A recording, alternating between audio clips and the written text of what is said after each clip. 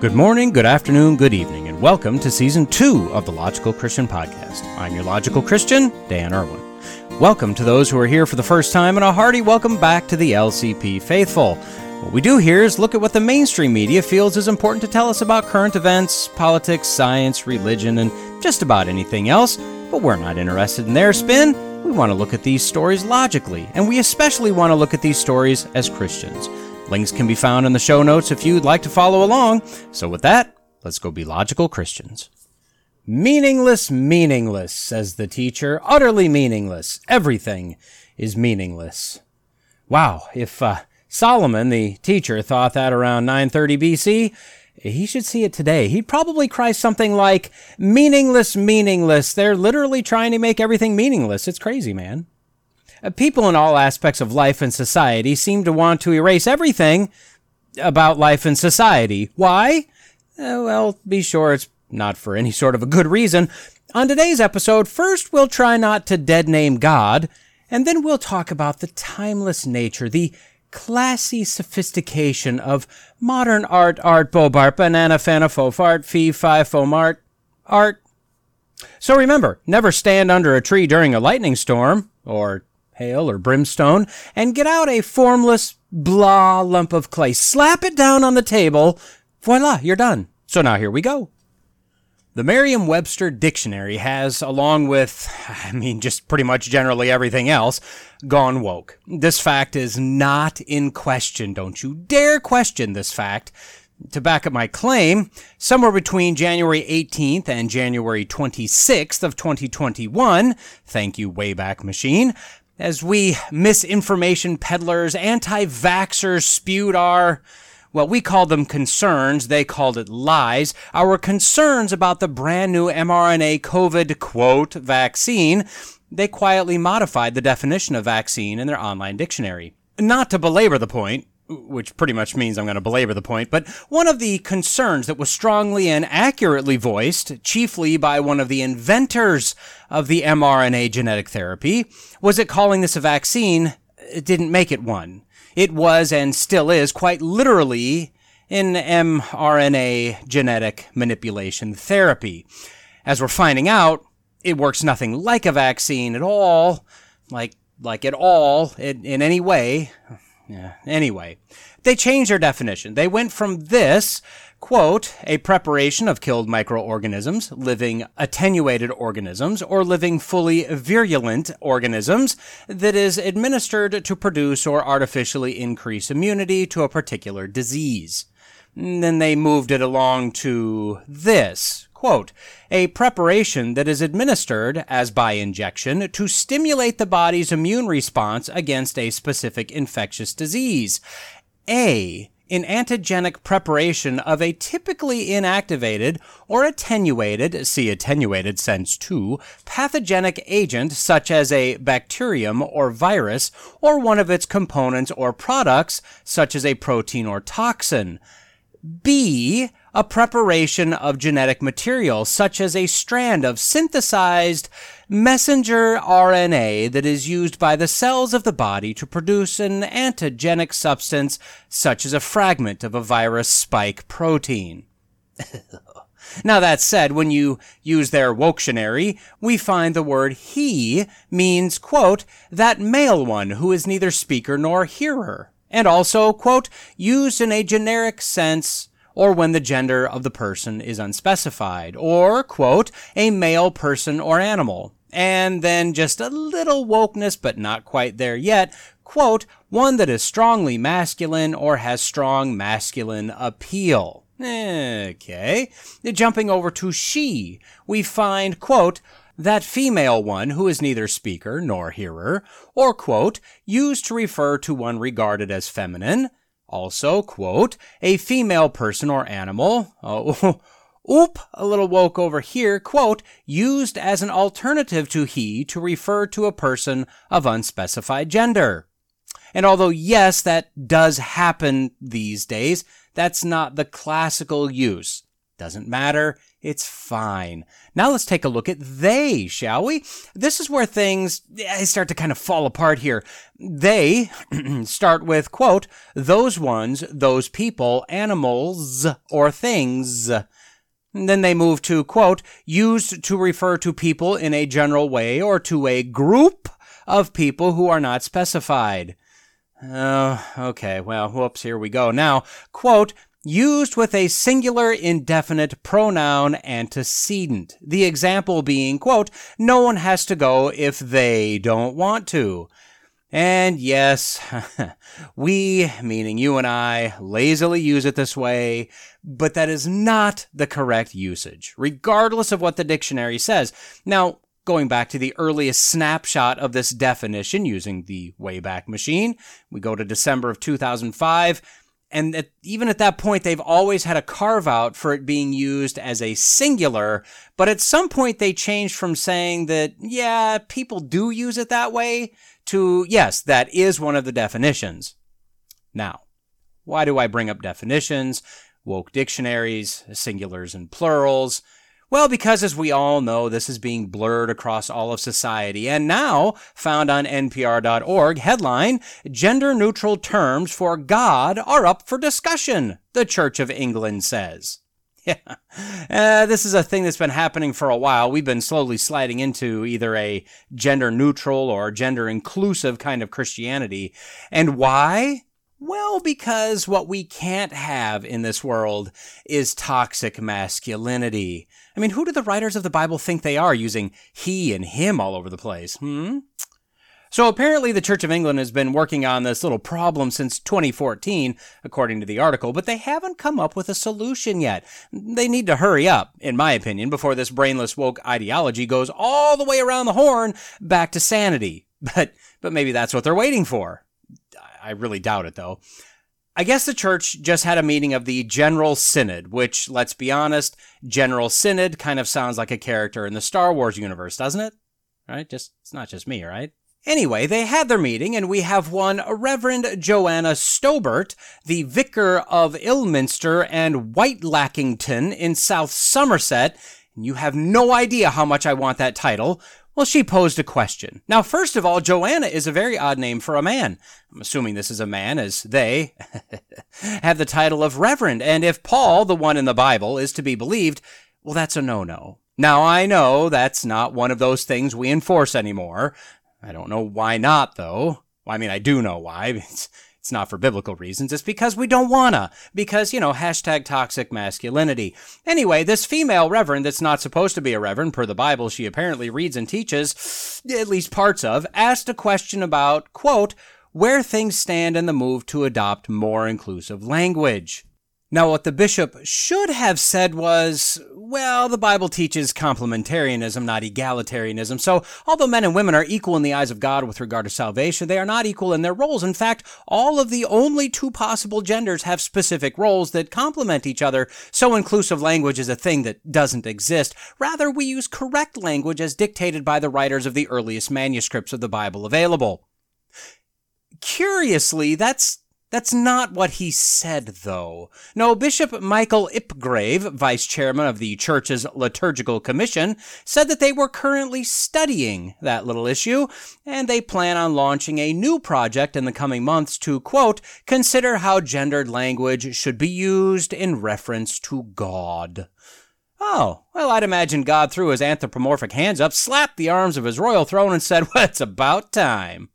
Unfortunately for the good Ms. Reverend, this kind of thing takes time. It would have to go through whatever overly complicated approval processes have been created for any sort of liturgical change.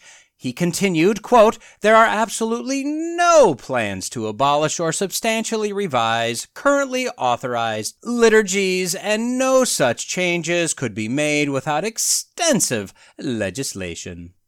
So he said they've been working on it since 2014. They're about to launch a new project to study it. It would have to go through an extensive approval process, but they have no plans to substantially change or eliminate the liturgies. It seems like they kind of do actually have those plans to change the liturgies. Just maybe not right this exact moment. Now, to give you an idea of the work I put into these segments for you, and also for me, and the amount of boiling down of information I try to do, I currently have about 35 Google Chrome tabs open to various websites with questions that came up while I was searching for an answer to a different question. This story made me curious on all sorts of levels, so I went hunting. First of all, Bibles have been changing for a while. I don't know for how long exactly, but quite a while. Take Leviticus 24:15, just a random verse, in the Young's literal translation, which is a very clunky, difficult to read, even more so than the King James version, since this is more focused on trying to literally translate the Hebrew and Greek word for word, which makes it a very interesting but very difficult version to read. Well, this verse reads, quote, "And unto the sons of Israel thou dost speak, saying, When any man revileth his God, then he hath borne his sin." So we see the following words: sons, man, his, he, and his. Moving to the NIV 1984 edition, some would say the last actual good translation of the NIV, we read, quote, "Say to the Israelites, if anyone curses his God, he will be held responsible." Okay, so we see that some of the terms aren't there, but the NIV is a thought-for-thought translation, not word for word. That said, we still see his and he still in the masculine. The latest version of the NIV, we read, quote, "Say to the Israelites, anyone who curses their God will be held responsible." Did you catch it? We have the word anyone, which is singular, matched up with the plural their. That's a grammatical mistake, but it's not a woke gender-inclusive mistake, is it? So, using Bible Hub, which is a fantastic resource, we see that the NIV and the NLT incorrectly use the non-gendered they, while the God's Word translation, the Good News, and the New American Bible, not the New American Standard Bible, the New American Bible, and the New Revised Standard Version, all rearrange the language so as to avoid pronouns altogether. Quote, "Tell the Israelites, anyone who blasphemes God shall bear the penalty." So the question is, what was the original intent of the author? Well, let's go back to the original Hebrew. Thanks to the Blue Letter Bible, another great resource, this is fairly easy to do. Using the King James Version, this verse reads, quote, "And thou shalt speak unto the children of Israel, saying, Whosoever curseth his God shall bear his sin." So we have his twice, and in fact, in the Hebrew, apparently, his doesn't stand alone, at least not here, so we're looking at, quote, his God, and, quote, his sin phrases. Well, his God comes from the Hebrew word for God, Elohim, and Strong's Dictionary defines this word as a masculine noun. But when you look at the term for his sin, chet, or chet, H-E-T, well, that's a masculine noun also. Okay? So it's not a plural. It's not non-gendered, as most languages don't have non-gendered words, or at least it never used to, and it's not feminine. So why did other translations change it to they or rearrange it? In fact, if you look closer, the word whosoever is the Hebrew word ish, I-S, ish, which is also a masculine noun. So everything in that verse is masculine. Well, let's move to the New Testament, since that's written primarily in Greek. Let's take Matthew 18:17. The King James Version says, quote, "And if he shall neglect to hear them, tell it unto the church. But if he neglect to hear the church, let him be unto thee as an heathen man and a publican." Okay, we've got he and him and man. The Young's literal translation says, quote, "And if he may not hear them, say it to the assembly, and if also the assembly he may not hear, let him be to thee as the heathen man and the tax gatherer." Again, he, him, and man. The NIV 1984 says, quote, "If he refuses to listen to them, tell it to the church, and if he refuses to listen even to the church, treat him as you would a pagan or a tax collector." Again, we have he, I have to put a pause there, otherwise you think I'm giggling, he and him. As for the current NIV, quote, "If they still refuse to listen, tell it to the church, and if they refuse to listen, even to the church, treat them as you would a pagan or a tax collector." Now, keep in mind, this is speaking of a single person. This passage is not talking about a group of people being brought under church discipline. But we have they, and then they, and them. all talking about a single individual. The NLT approaches it differently. Quote, if the person still refuses to listen, take your case to the church. Then if he or she won't accept the church's decision, treat that person as a pagan or a corrupt tax collector. Okay, well, at least they're grammatically correct, right? The person, he or she, and that person. But again, we see gender inclusivity here. So back to the Blue Letter Bible. Again, using the KJV as our base, the Greek uses a word for a concept. So we have the phrase, he shall neglect to hear, as the word parakouo. Yes, there is a trill in the R there, which is a verb, no gender specified according to Strong's. And then we see the same for let him be, which is translated from the Greek esto. That's a simple verb.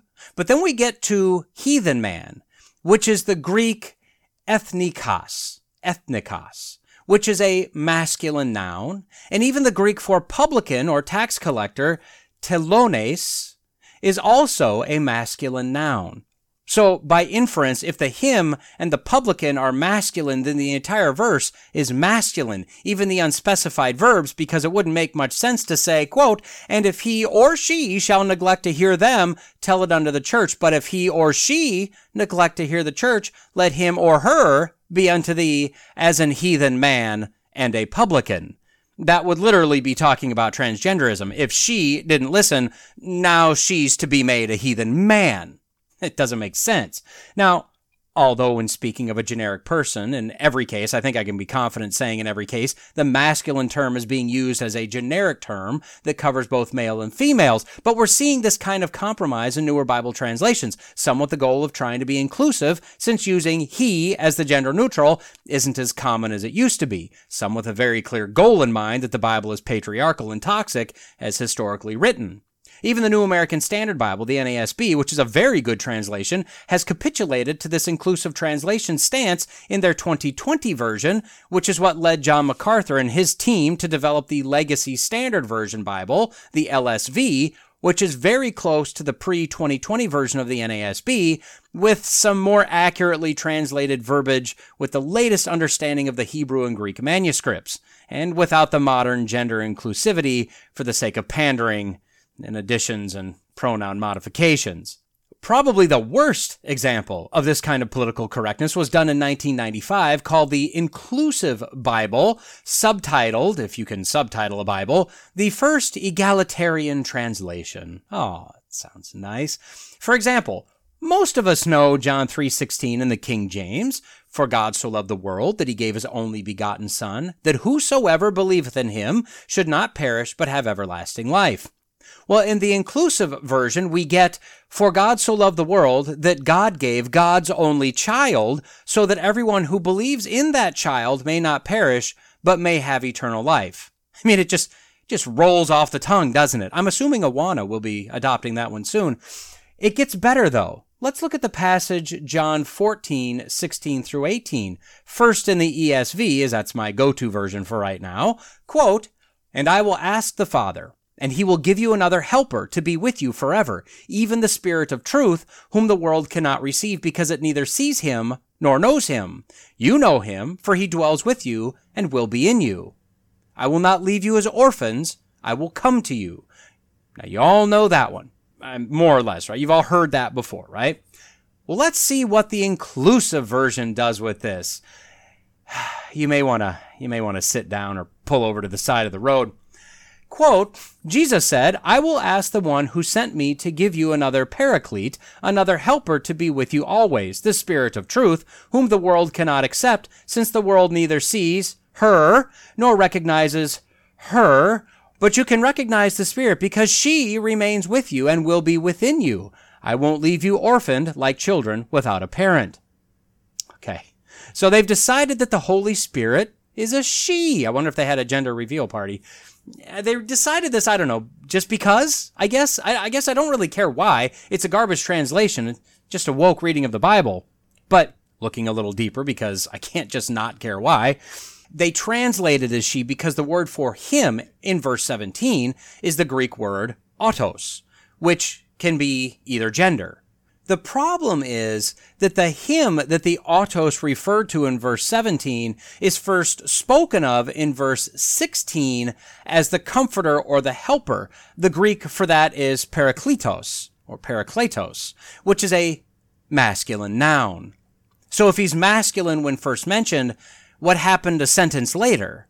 Yeah, see, this is what you find when you translate words individually rather than words while understanding the words around the words and the context of what you're translating, especially when you have an agenda to push. And I mean, the deeper you go, the worse it gets. I came across the, no lie here, Queen James Bible. You ever heard of this one? This is one where the editors took the King James, I'm assuming it's all King James, and modified the 8 key verses where God prohibits homosexuality, because of course they do this. So for a few examples, in the story of Sodom, where the men of the town are trying to get Lot to send out the men, the angels, to the crowd, the KJV says, quote, "Bring them out unto us that we may know them." But the QJV says, quote, "Bring them out unto us that we may rape and humiliate them." See, the sin was the rape and humiliation, not the homosexuality. Now, in 1 Corinthians 6:9, Paul is giving a list of those considered unrighteous that will not inherit the kingdom of God, including, in the KJV, quote, "Nor effeminate, nor abusers of themselves with mankind." But the QJV says, quote, "Nor morally weak, nor promiscuous." Oh, that seems to be a bit of a stretch right there. But the coup de grace, Romans 1, the end of the chapter, has some of the clearest language about homosexuality possible. Verse 27 in the KJV says, quote, "And likewise also the men, leaving the natural use of the woman, burned in their lust one toward another, men with men, working that which is unseemly, and receiving in themselves that recompense of their error which was meet."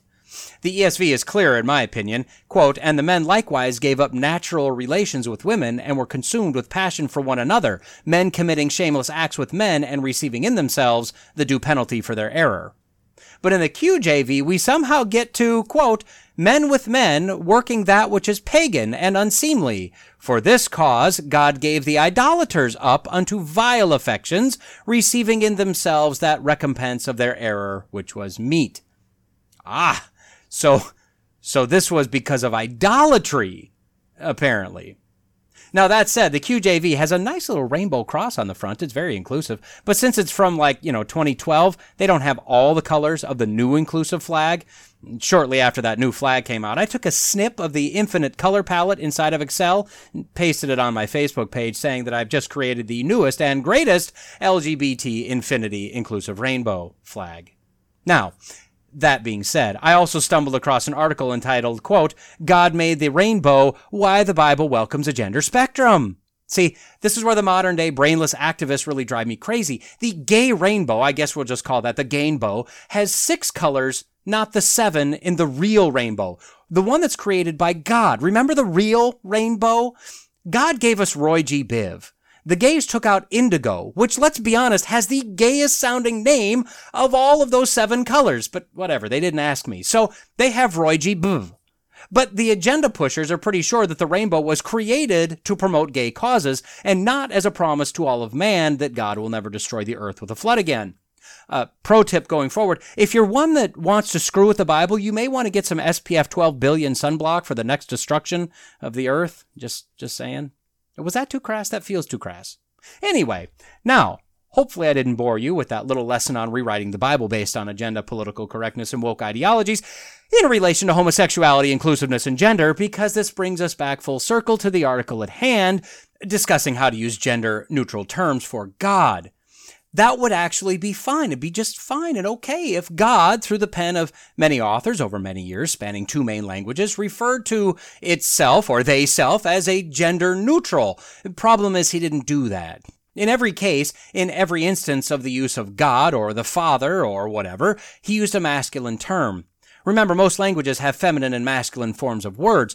God, in the Greek, in the New Testament, quite often was the word theos, a masculine noun. The term for goddess, the feminine, would be thea. We don't see that in reference to God in the New Testament, like anywhere. In the Old Testament, in the Hebrew, we see quite often Elohim, a masculine noun. The feminine noun in Hebrew for goddess is Elah. E-L-A-H, a law. Once again, this is not connected to God in the Old Testament ever. Now, moving on from there are some that claim that the term Shekinah is a feminine version of God, his feminine side of love and mercy, etc., etc. I guess wrath and anger is more masculine, right? No, who knows? The problem is that Shekinah isn't used in the Bible. The Jewish priests started using this term a few hundred years later, at least a few hundred years later. The word, however, is most closely associated with God's glory, such as Exodus 16:7a, and in the morning, then ye shall see the glory of the Lord. The Hebrew word for glory is kabod, which is a masculine noun. At no time has or will a feminine term be used for God in the Bible, not when going back to the original manuscripts. In fact, the best I think anyone could possibly do to try to push this narrative would be to use the word Yehovah or Jehovah, the tetragrammaton, the YHWH we've translated to Yehovah or Jehovah. This is most often written in English as Lord in all caps. This doesn't have a gender necessarily, but that's most likely because it's not just a standard noun. It's a name. It's a proper noun, a name that refers to deity, the name of God. That deity, I said God, is always referred to in the masculine, either by himself or by others. So his name is that of a masculine identifying God. That's like the old song, A Boy Named Sue. You name a boy Sue, well, first of all, you should be smacked for doing that to the poor kid, but the reality is the name doesn't affect the gender. The gender gives the name its gender. So if a boy is named Sue, well, in that case, Sue happens to be a male name. Think of Chris or Pat or Jesse. Those names are accepted as gender-neutral names. The gender of the name is dictated by the gender of the person that has the name. So Jehovah can be translated in no other way but male. So clearly the Bible was written a very specific way. Clearly God, although not actually physically male, as he's a spirit, identifies as male, and Jesus, who is God, did come to earth as a male. Unless you decide to divorce yourself from biblical context and focus only on a word-by-word translation, like literally every single word on its own entity to be translated wholly unto itself, and unless you like a little or a lot of heresy with your Bible, you can literally not ever come up with a non-gendered or feminine gendered God. That said, clearly God made male and female. Clearly God made man in his image. In the image of God, he created him. Male and female, he created them. And since we know that God, who although not a man, not a physical being, is the epitome of perfection, perfectly holy, perfectly just, perfectly merciful, etc., etc., but also perfectly masculine, perfectly feminine, perfectly logical, perfectly emotional, he clearly parsed out certain aspects of his image to man and some to women. Women are generally more emotional. Men are generally more logical. Now, sin has marred even this, so now there are pros and cons and some blurring of the lines, but in general, this is how we were designed. And for all of those not given the gift of singleness, this is why the spouse of a different gender fits best. Think about it. Even in marriages where the woman is more masculine, you'll find the man more feminine. In gay relationships, you find that one person is more masculine, one is more feminine. In the ultimate brain buster, you see this in transgender couples. A boy pretending to be a girl will find a girl pretending to be a boy, where the he playing a she is more feminine and the she playing a he is more masculine, and it's some sort of perverted, bastardized form of heterosexuality. These combinations are true almost every single time. So, if God is perfect in all aspects, why can't we just refer to God as a he or a she or a they if we want? Seems like no big deal. And I totally agree, it wouldn't be a big deal. If he didn't refer to himself, if the Holy Spirit didn't inspire all biblical writing to refer to God as a male. See, we petty, puny, created humans like to shout to the heavens that, I have the right to choose my gender. But no, no, you don't. I have the right to choose my pronouns. Well, not according to your gender and the rules of grammar and syntax, you don't. The only being in all of eternity that has the right to choose a preferred gender and preferred pronoun is literally God. He could have done anything he wanted, and he did. He chose the male gender. Now, I think we see why throughout the scriptures, right? The man is supposed to be the head of the household and the spiritual head. He is supposed to be the leader, the protector, the provider. The woman is supposed to be the nurturer, the preparer, the helpmeet. Equal in the eyes of God, but very different with very distinct roles in the family and in the church and in the world in general. Again, both the male and female have certain responsibilities, but the male is supposed to be ultimately responsible for the church, for the flock, for the family. Of course, sin and our own selfish hearts and greedy lusts have screwed this up as well, but in general, this still holds approximately true. This is why I'm not anti-woman, but I am adamantly anti-feminist. That is an anti-biblical tall finger in the face of God movement. Okay, so let's wrap this up, shall we? As this has gone on probably way longer than I intended. Hopefully you found it interesting. Will the Church of England and other churches move to gender-neutral terms for God and gender-inclusive language? Yes, they absolutely will. Will they make large changes to their historical liturgies because of this? Yes, they pretty much have to. Will most accepted as Christian denominations make this change in the coming years? Oh yeah, they sure will. At least, if we stay on the same trajectory we're currently on, they will. As I've said before, I see glimmers of hope that the woke, agenda-driven, postmodern, progressive, satanic movement is faltering. Cracks are lengthening and joining up in the dam, holding back sanity, logic, and true truth. But for the moment, the path we're on is one that will see most denominations full-out blaspheme God to his face. The question is, what are you gonna do? Personally, you need to be ready for this. You need to be ready to fight against this. Does that mean that you need to get rid of, or at a minimum, back shelf that Bible that's already capitulated to some degree? Maybe. Maybe it's time to look into translations that respect the actual original manuscripts. The NIV 1984, the NASB prior to the 2020 version, the ESV, the KJV, the new LSV. What happens if this comes to your church or your denomination?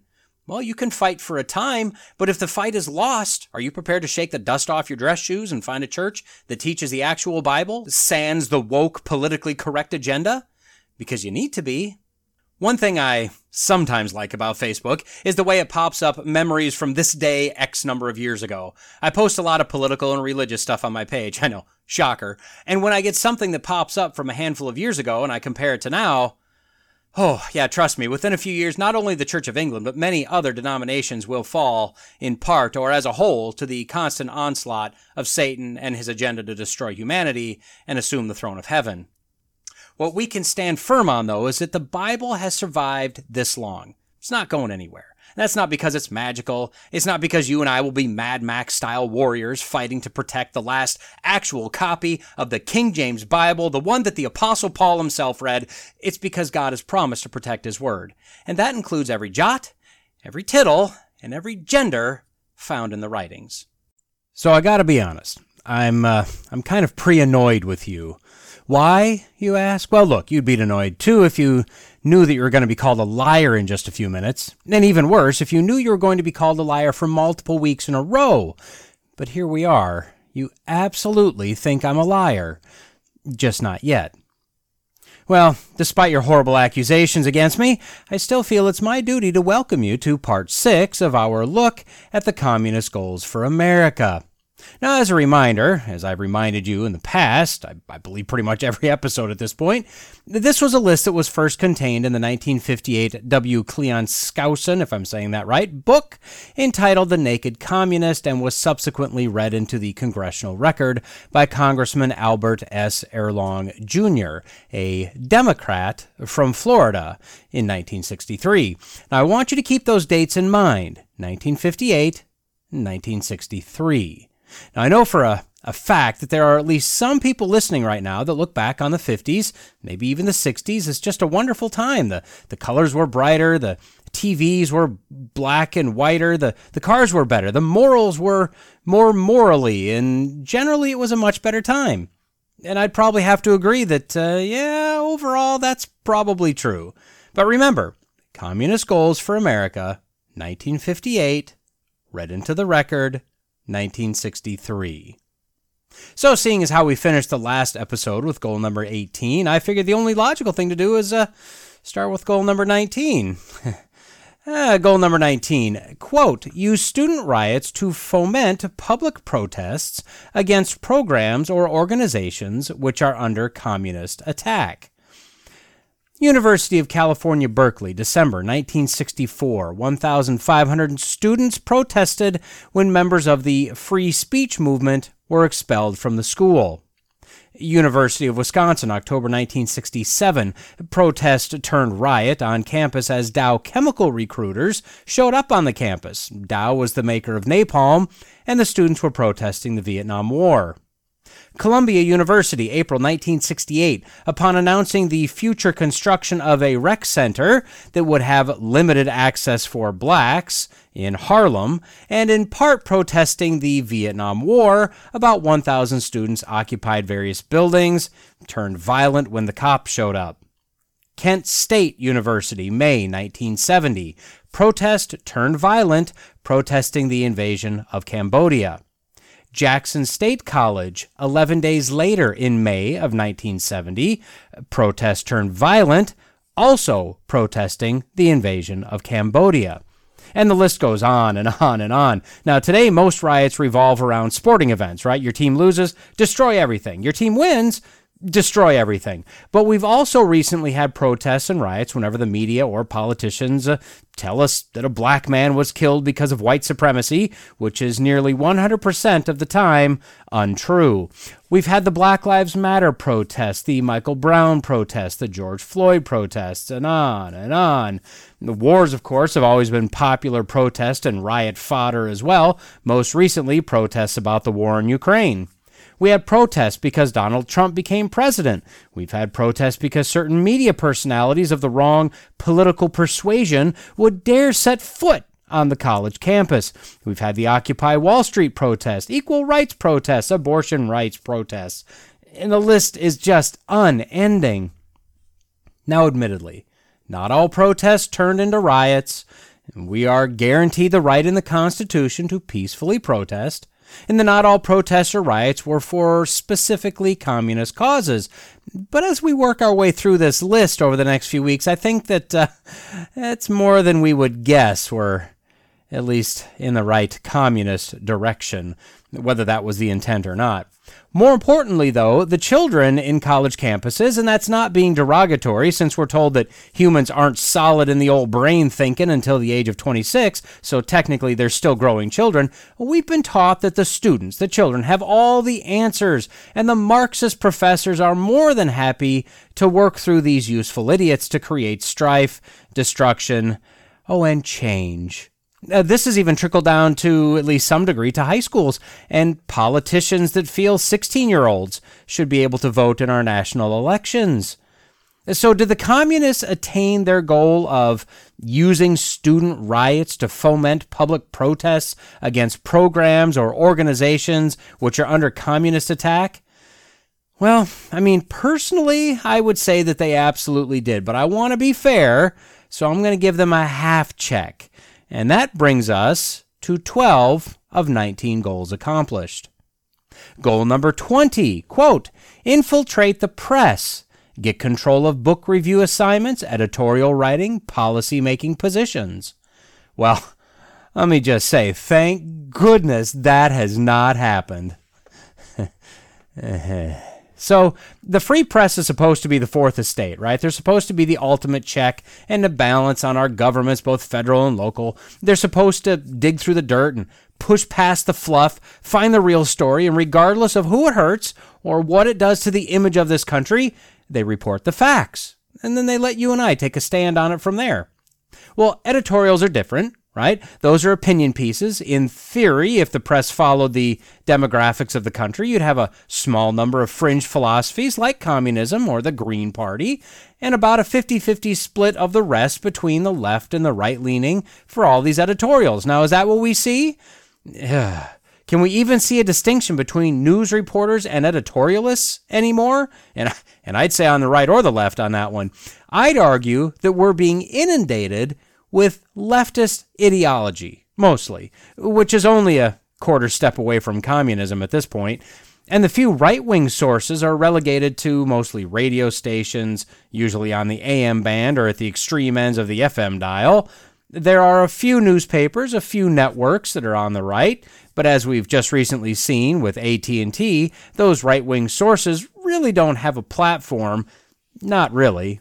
Now, I'm going to leave a link to a media bias chart from allsides.com in the notes. It shows 30 left, center, and left-leaning news sources, and this is all online sources, and they're not counting TV, print, or radio, and then 24 right, center, and right-leaning sources, and 11 that are right down the center. Problem is, this chart made in 2022 has sources like The Hill and BBC and Newsweek as centrist sources. And these sources and a few others that are in the middle there are easily in the left center, if not hard left categories. Looking at their list, I came up with a count of 36 lefties to 24 on the right with 5 in the middle.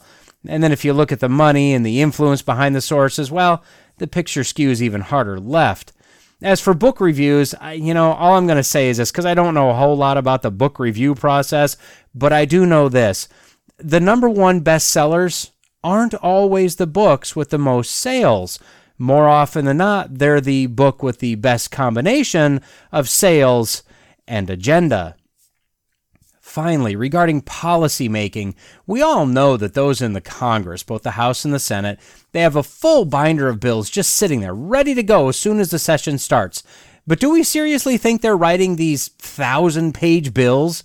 Do we seriously think they even know what's in them? I mean, as Nancy Pelosi famously said, quote, "We have to pass the bill so that you can find out what is in it away from the fog of controversy." What? I mean, shouldn't we know what's in it and figure out why there may be a fog of controversy before voting on it? But no, what she said is 100% correct. They don't know what's in the bill, nor do they care. I mean, this is like Christmas. Just follow the party line, pass the bill, and then the policymakers will inform everyone what they just passed. Yeah, see, we have no idea who is actually even writing the bills. That's when I say we, I mean you and I. We have no idea who's actually writing the bills that we are being saddled with all through every single year. I think the Obama and the Biden administrations were very clearly hard socialist left, if not flat out Marxist policy writers. Now, is there any further discussion needed here? I mean, I don't think so. Although the commies haven't taken over the press exactly, or the media, whatever. I'd have to check this one for them. They have absolutely infiltrated, like their goal said, infiltrated these different pieces of media, pieces of the press. They've taken control of book review assignments and book ratings. I'm almost positive of that. They're clearly not only editorial writing, but flat-out news writing, and there's no question that we've got full-blown communists writing policies, so I'm going with 13 of 20 at this point. Goal number 21, quote, gain control of key positions in radio, TV, and motion pictures. So, I mean, this is basically the same thing, right? When you've got John Cena apologizing to the Chinese for whatever it was that he supposedly did or didn't do, I don't really care. When you have Finn, a black man, that's the character, a black man in the Star Wars The Force Awakens poster for the United States, he filled a prominent position on the right side of the poster. But for China, he was shrunken way down and kind of moved back behind a much larger BB-8 and partially obscured by the glow of a lightsaber. That was all done for the Chinese audience. I think we're about there, right? Have we hit this goal? And this isn't the only example. A number of things have been added, deleted, or changed for primarily the Chinese audience. In fact, Communist China is in many ways dictating what movies are being developed at this point and what they'll contain. Of course, this is probably still more profit-driven than agenda-driven, at least, from the producers and actors and, the Hollywood types. I would say, but not entirely, though, right? It's not like these creators and studios have, really any moral objections to communist China or communism in general. I mean, the communist agenda is to destroy this country to the point that they can take it over, right? Or at least maybe that it just kind of topples toward communism and embraces it as it slinks to the ground, gasping for air. So anywhere we shove in perverse agendas, woke agendas, racist or anti-racist agendas, it's better for them. It breaks us down, right? I believe that communists or communist sympathizers, for our purposes, we would call them socialists, have taken control of TV for sure, movies, I would say in large part, The medium that they have never been able to get a hold of, though, is radio. And that's because it's an obsolete form of media at this point. I mean, sure, some people still listen to the radio, but it's not many people anymore, not like what it used to be. And we're looking at news, current events, etc. on the radio. It's still very heavily conservative. So I will also be conservative and give this one a half a check, even though, boy, I think we're really close to being a full check on that one. It's okay, though. 13.5 out of 21. Can you start to see why I prophesied you calling me a liar? I mean, these goals are from 1958 and 1963. Remember, those are the two dates we had. Are you starting to feel like someone wrote them just a few years ago? No? Not yet? Okay, well, let's move on then, shall we? Goal number 22. Quote, continue discrediting American culture by degrading all forms of artistic expression. An American communist cell was told to, quote, eliminate all good sculpture from parks and buildings, substitute shapeless, awkward, and meaningless forms. Okay, now, don't get ahead of me here. We're just talking sculpture at this point.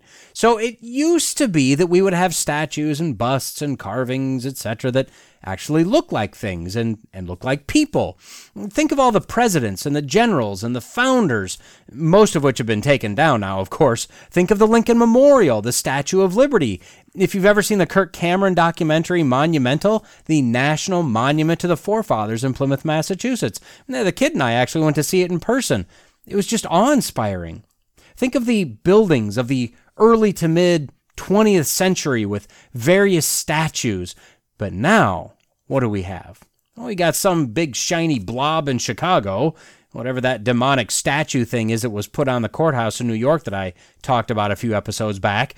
We have collections of shapes and basically scrap and junk that are welded together, called something, and then everyone stands around and oohs and ahs and says how wonderful it is. No, it's not. It's garbage. I mean, everything is abstract today, right? No, they're blobs. I mean, seriously, it's not abstract. It's just a blob. Now, I've said before, I'm not an art critic, although I'm critical about art, but I'm not an art critic. But shouldn't art mean and represent something? I mean, I can JB Weld a bunch of bent silverware together and call it something like The Repressed Mind of the Reluctant Housewife or something like that and make $1 million. Wait a minute. I called it. That's my idea. There, said it.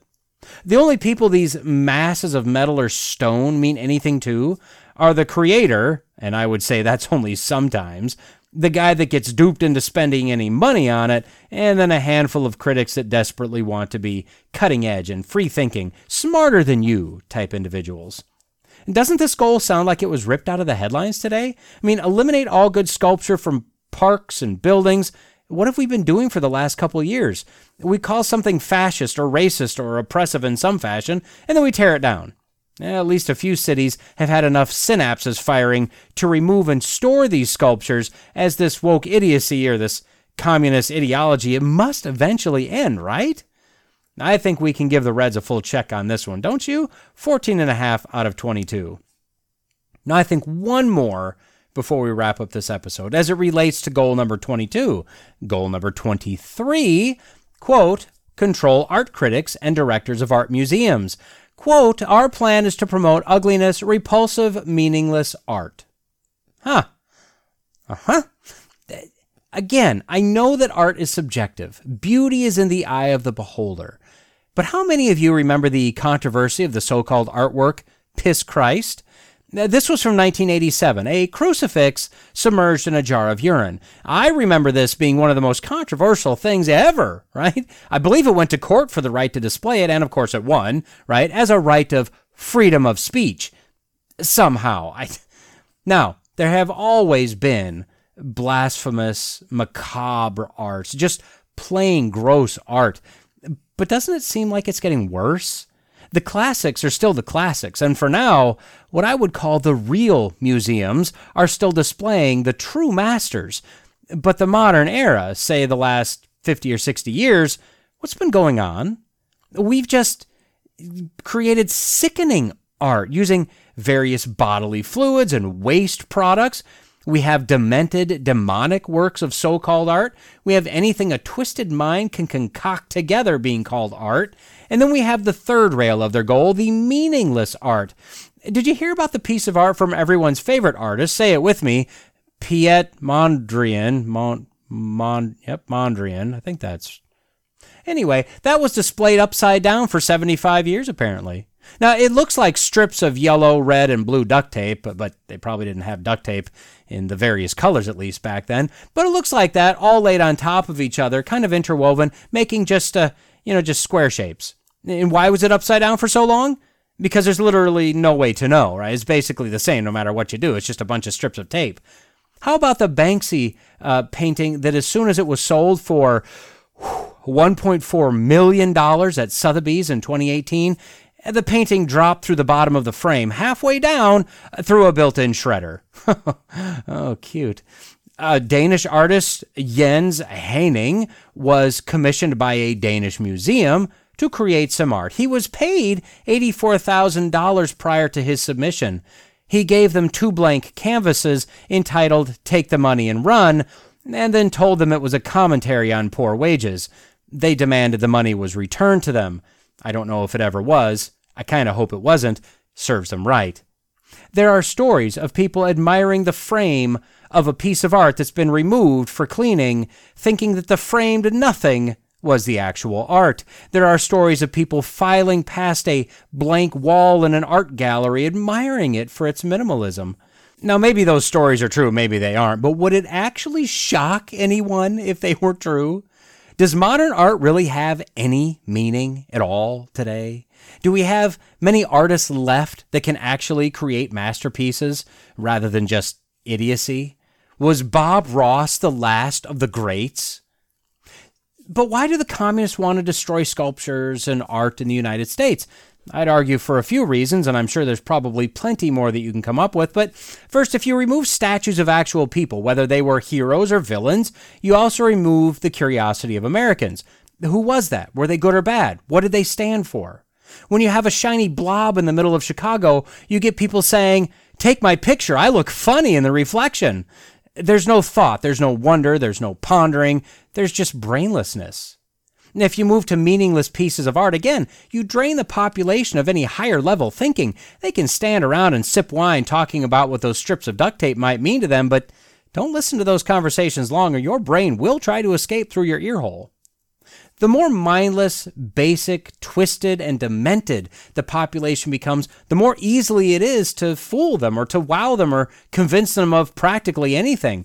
With no heroes and no representations of villains, with the constant drumbeat of leftist propaganda from all media sources, utilizing children to scream and shout about stuff that they have no clue about in this world that they don't understand, and then the rest of us being told to shut up and listen to the kids. They know what they're talking about. We're at a point where nobody has the ability to think their way out of a corn maze made up of one lone stalk in the center of the field. And I'm afraid to say, this is just the start. If you thought any of these goals were pulled out of the news today rather than 65 years ago, just wait until the next episode.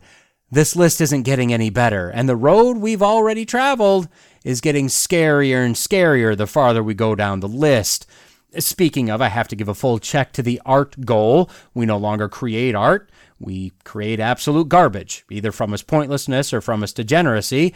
I could easily go through some of these so-called galleries and throw out every single waste of canvas, metal, wood, and space in there without a second thought.